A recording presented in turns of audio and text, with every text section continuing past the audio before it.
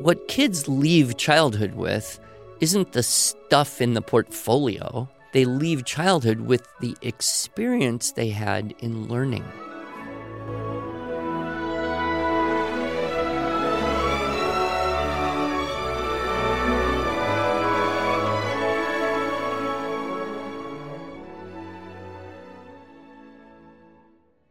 Hello, and welcome to the Arts of Language podcast with Andrew Poudois, founder of the Institute for Excellence in Writing, or as many like to say, IEW. My name is Julie Walker, and I'm honored to serve Andrew and IEW as the Chief Marketing Officer. Our goal is to equip teachers and teaching parents with methods and materials which will aid them in training their students to become confident and competent communicators and thinkers.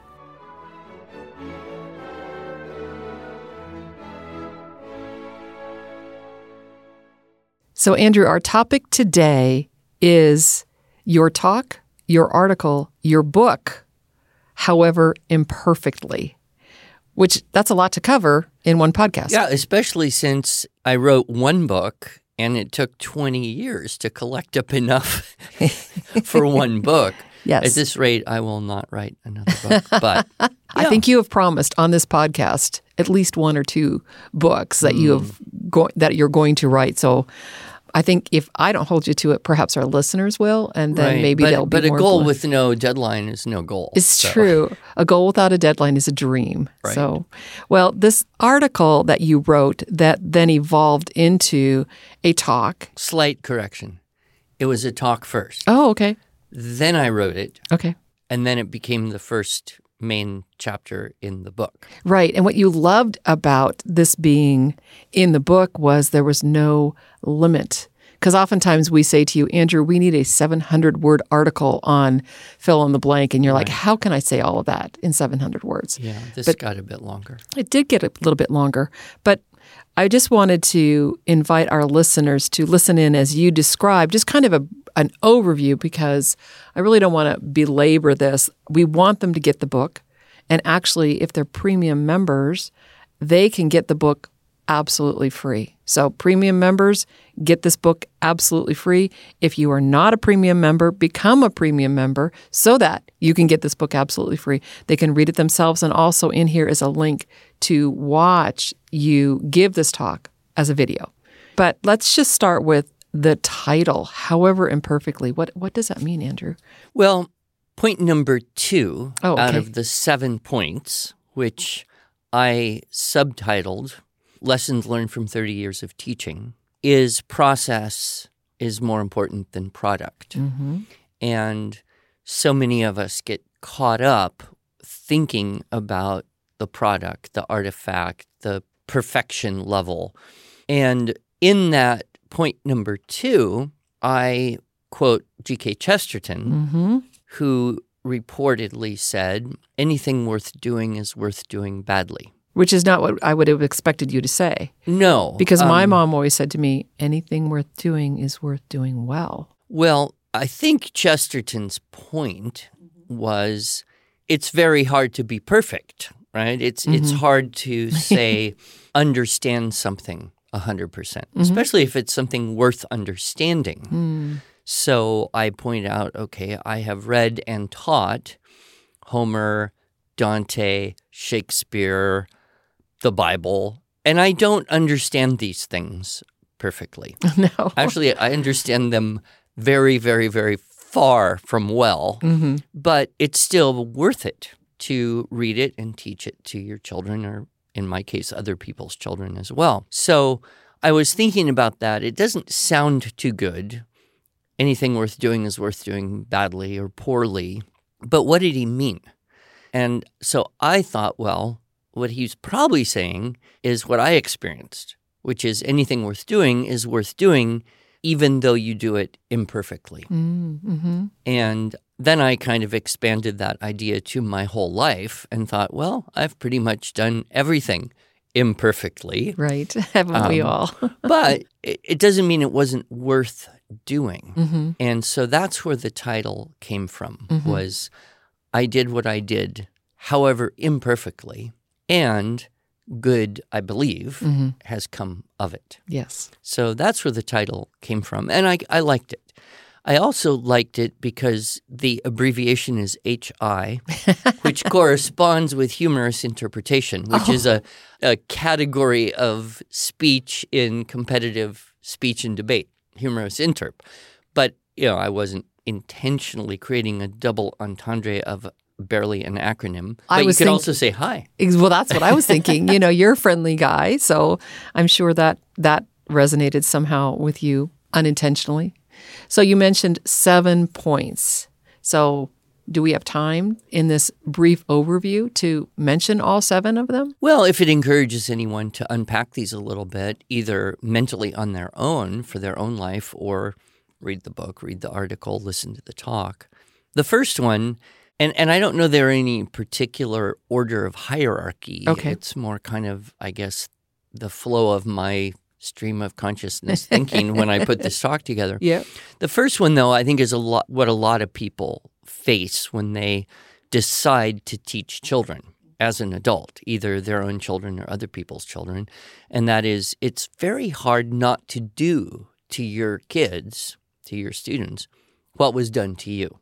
And this idea that when we come into teaching, regardless of what we've read or what classes we took in college or the influences we have, the greatest impact, the greatest influence overshadowing everything else is our experience of having been taught. And that lasted the longest period of time. Most people were, in a school for over a decade, some approaching twice that. And so when we say, okay, I'm going to teach these children, there's this kind of continuous pressure to do to them, to create the environment, to use a process, to have a relationship that is based on our experience of having been taught. And it's hard to kind of step back and say, well, was what was done to me a good thing or the best thing? So we bring in a lot of things that kind of challenge that paradigm. For me, and I mentioned, the first challenge to that was John Taylor Gatto. And first was dumbing us down, the hidden curriculum of compulsory education. And then his kind of magnum opus was an underground history of American education. These are hard books to read because, they're hard and they're freeing to some degree because you realize that this educational system that really, if you were to say, what is the greatest influence on overall society of a country, the education system has got to be number one or in the top few. Sure. And so the impact of that, and so Gatto helps to make you realize, number one, the tremendous impact of that, and then the history and reasons as to why we have things the way they are. A lot of people just go through school. Nobody asks, why are we age segregating children? Why are we doing this ABCDF thing? Why do we believe that textbooks are the, if not the only, certainly the best way to deliver necessary information to people? We don't even question that. And so Gatto's work causes us to question that. What Gatto doesn't necessarily do as well in his writing, and he, of course, passed on, 4, 5, 6, 7, I don't know, years ago. But what he doesn't necessarily do is give us a good plan to do something that would be different or better. We're kind of left on our own after we read Gatto. So, a lot of my work in the last couple decades, I think, has been to deliver that paradigm-challenging stuff and give people hints as to how they could go about doing something differently. And I'm not the only one. There are many people who are working in this world to say, what would a different education world look like? Hints, you said hints, but I was also thinking in permission. Sometimes we need that because we went through that public school education where we did what we were told. We were trained very well to do what we were told. And it's deep level stuff. And I kind of joke and, it always gets a laugh, but I'll be at a homeschool convention. I'll say, the reason we keep coming back is because it's like a Schoolaholics Anonymous. We get together and say, yes, my name is Andrew. I went to school for 12 years. I don't want to be like that anymore. And just to reaffirm in community that we can challenge that deep level, almost genetic level thinking about institutional education. So that's the first one, and then the second one is this idea of anything worth doing is worth doing, even though you can't do it perfectly.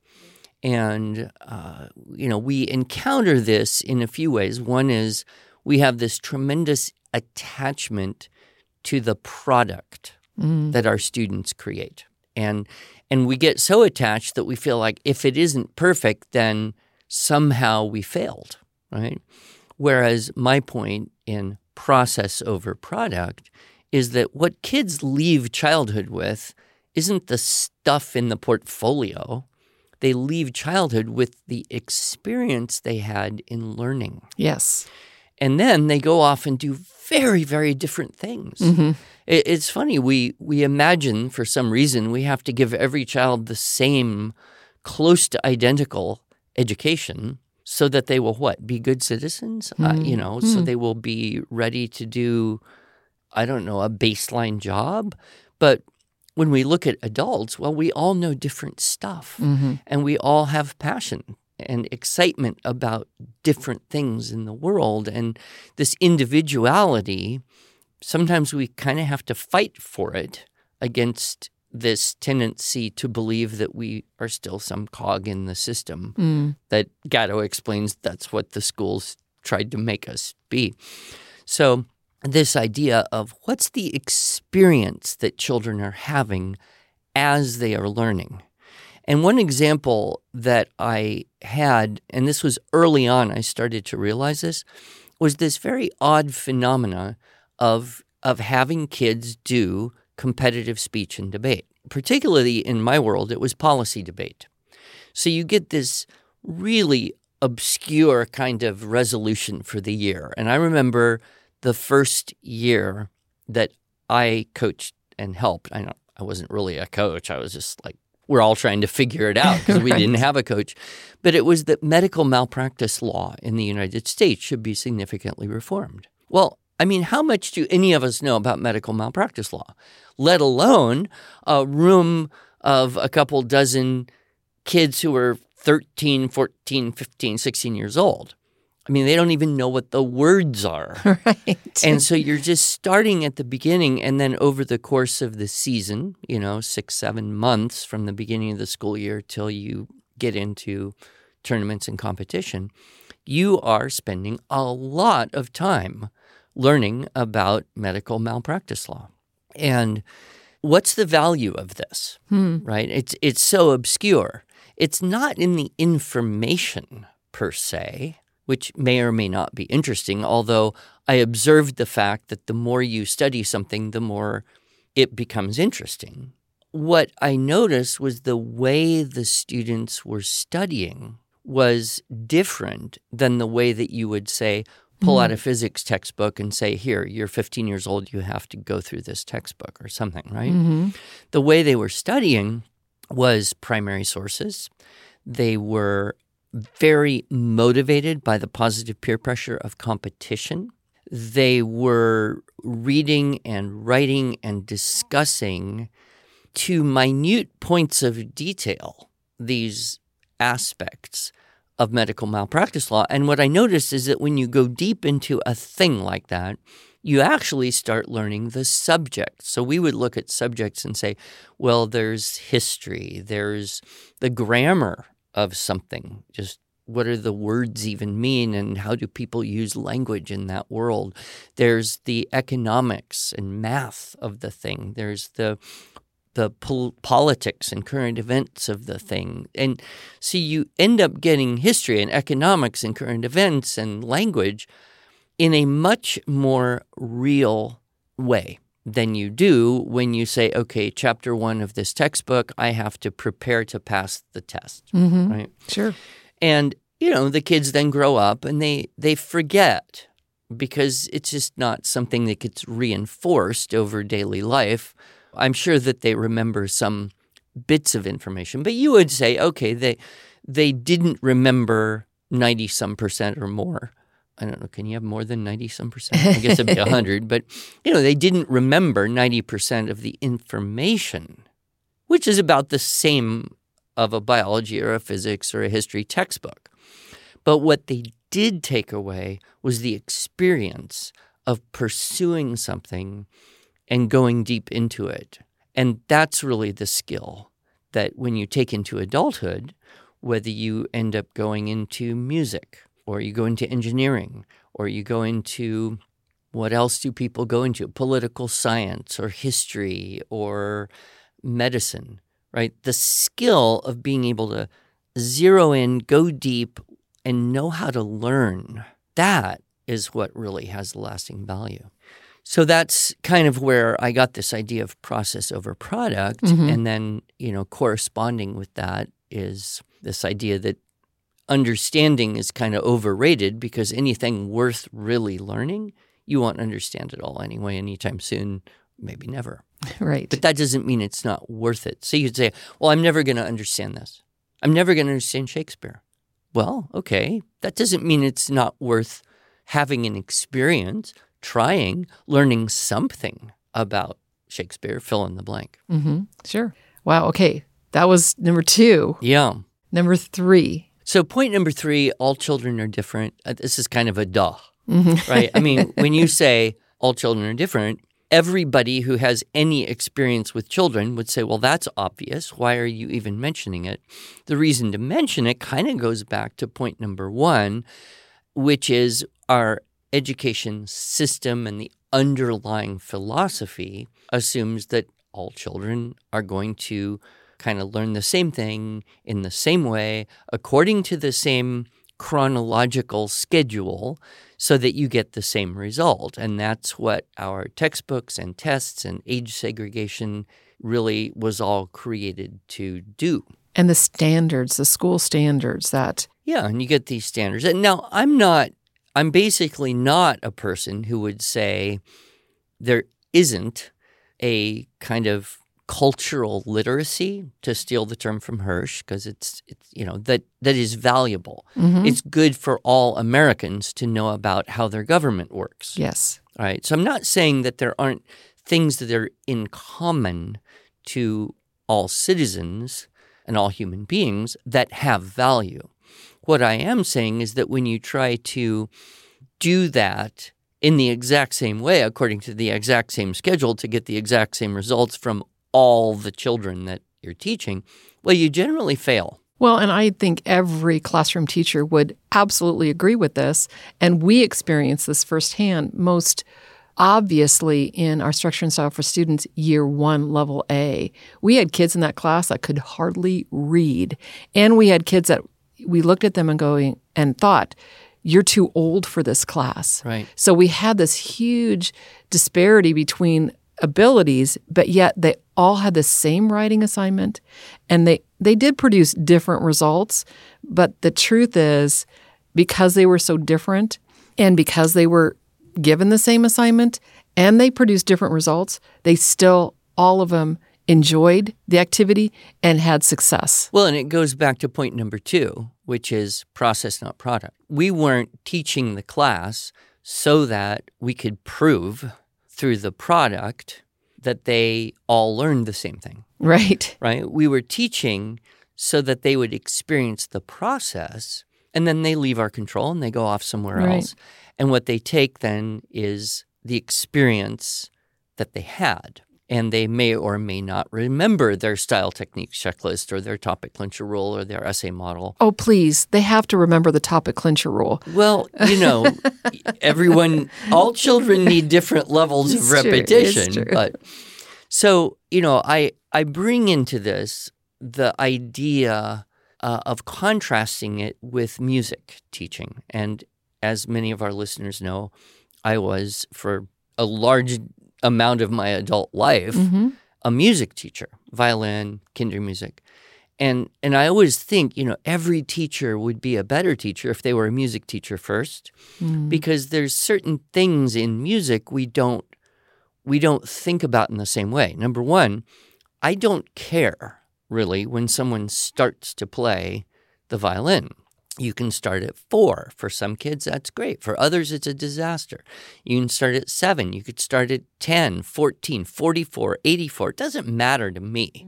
What matters is that you start, right? Because that's how I would make money. But, so we don't have this idea that, oh, no, if you don't start at 5.5 years old, somehow you're going to be behind for the rest of your life. I mean, that doesn't make any sense at all. Right. And, Dr. Suzuki himself didn't start playing the violin until he was 20-something. Right.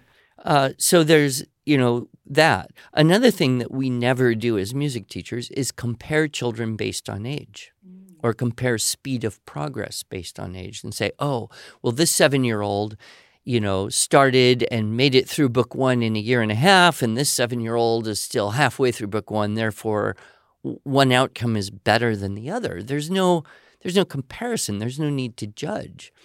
What matters, and this is something that I really understood from being in Japan, it doesn't matter the level of complexity. What matters is that a child plays whatever they play well.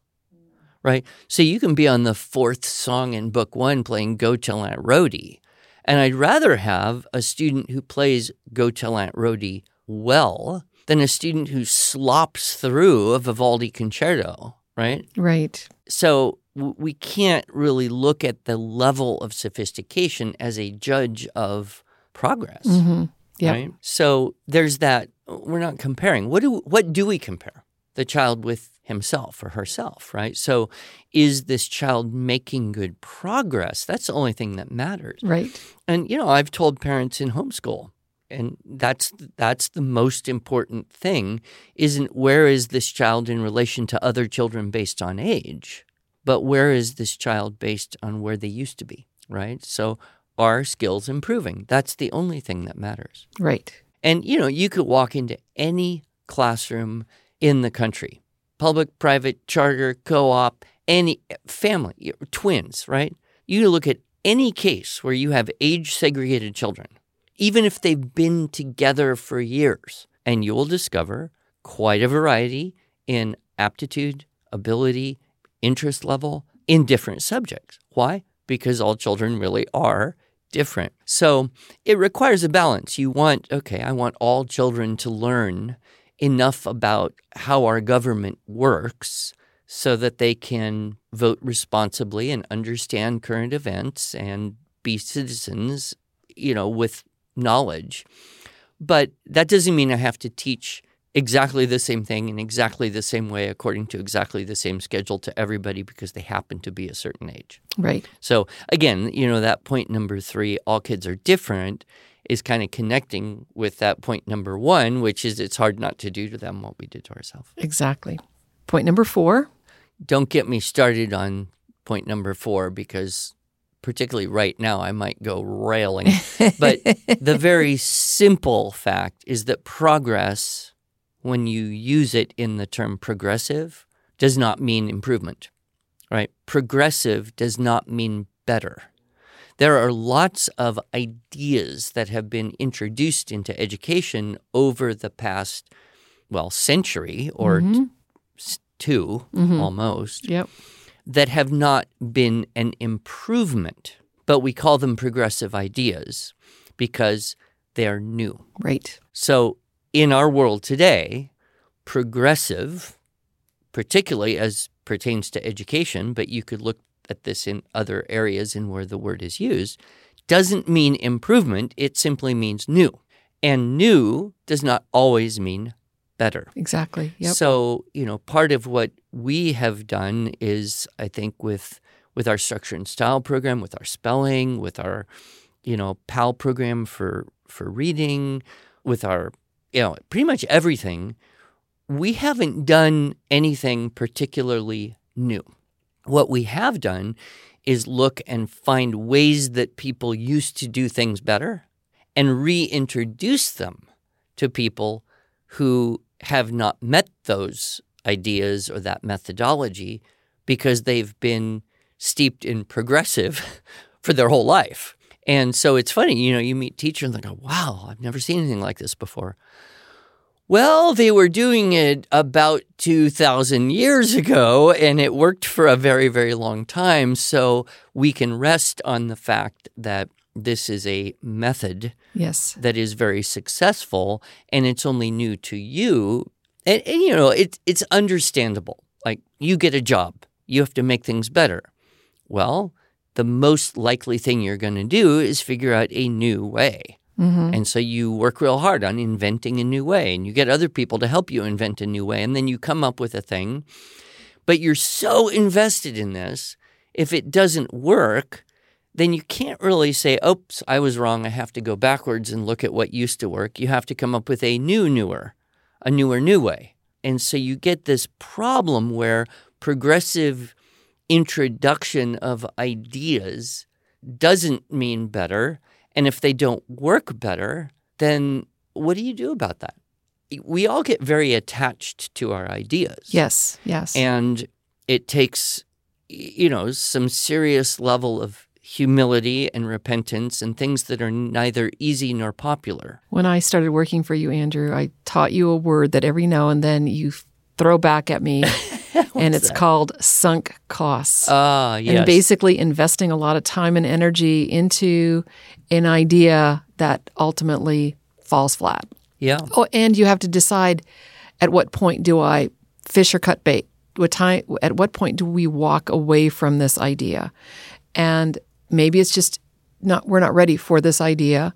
But the thing is, when we talk about new ideas here at IEW, we're basically representing these same ideas that you had talked about to a new audience in a way that they can appreciate. Right. And we've tried various things from, say, a marketing standpoint that didn't really pay off.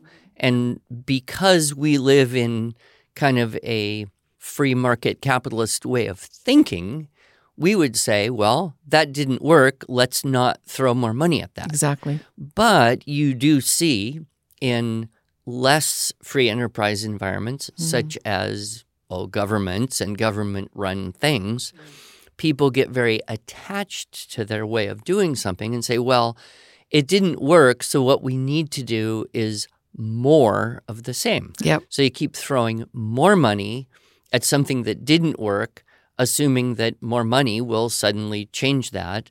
And then you can get stuck doing that for years or decades. Yep.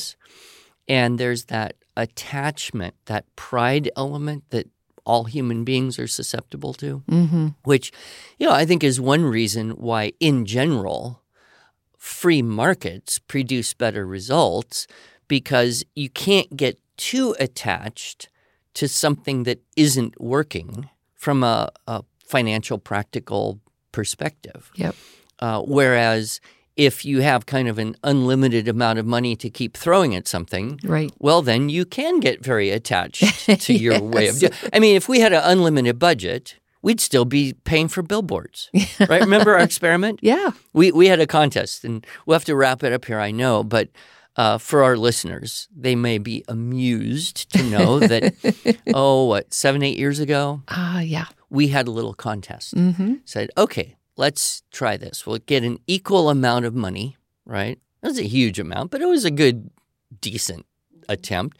And we'll throw one amount at billboards and the other amount at postcards. And we got special web domain, and we're going to try to track this and see.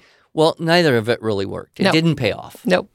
So in our world, we would say, well, there's no indication that doing more of this is going to help. Yep. So let's just not waste our money that way. So we've not bought a billboard since. But if someone gave us $500,000 and said, you can use this for this reason, well, we would have happily spent that, whether it would work and pay back or not. See? But because of those mistakes that we learned from, we invested our energy and dollars in other ways that have been successful. Exactly. So redirect. And, and our goal, honestly, our goal isn't to get rich or to grow a huge company. Our goal is to help as many people as possible. Exactly. So anyway, that idea of progressive, certainly it's a politically charged term in our world today. Yep.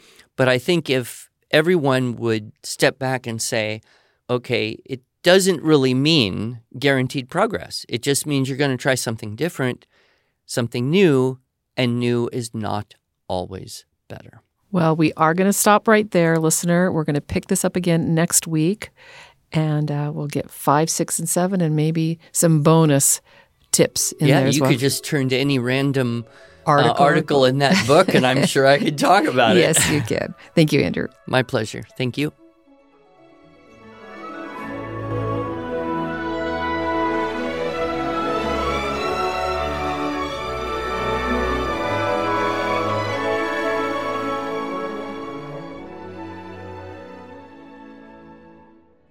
Thanks so much for joining us. If you enjoyed this episode and want to hear more, please subscribe to our podcast in iTunes, Google Podcasts, Stitcher, or Spotify, or just visit us each week at iew.com/podcasts. Here you can also find show notes and relevant links from today's broadcast. One last thing. Would you mind going to iTunes to rate and review our podcast? This really helps other smart, caring listeners like you find us. Thanks so much.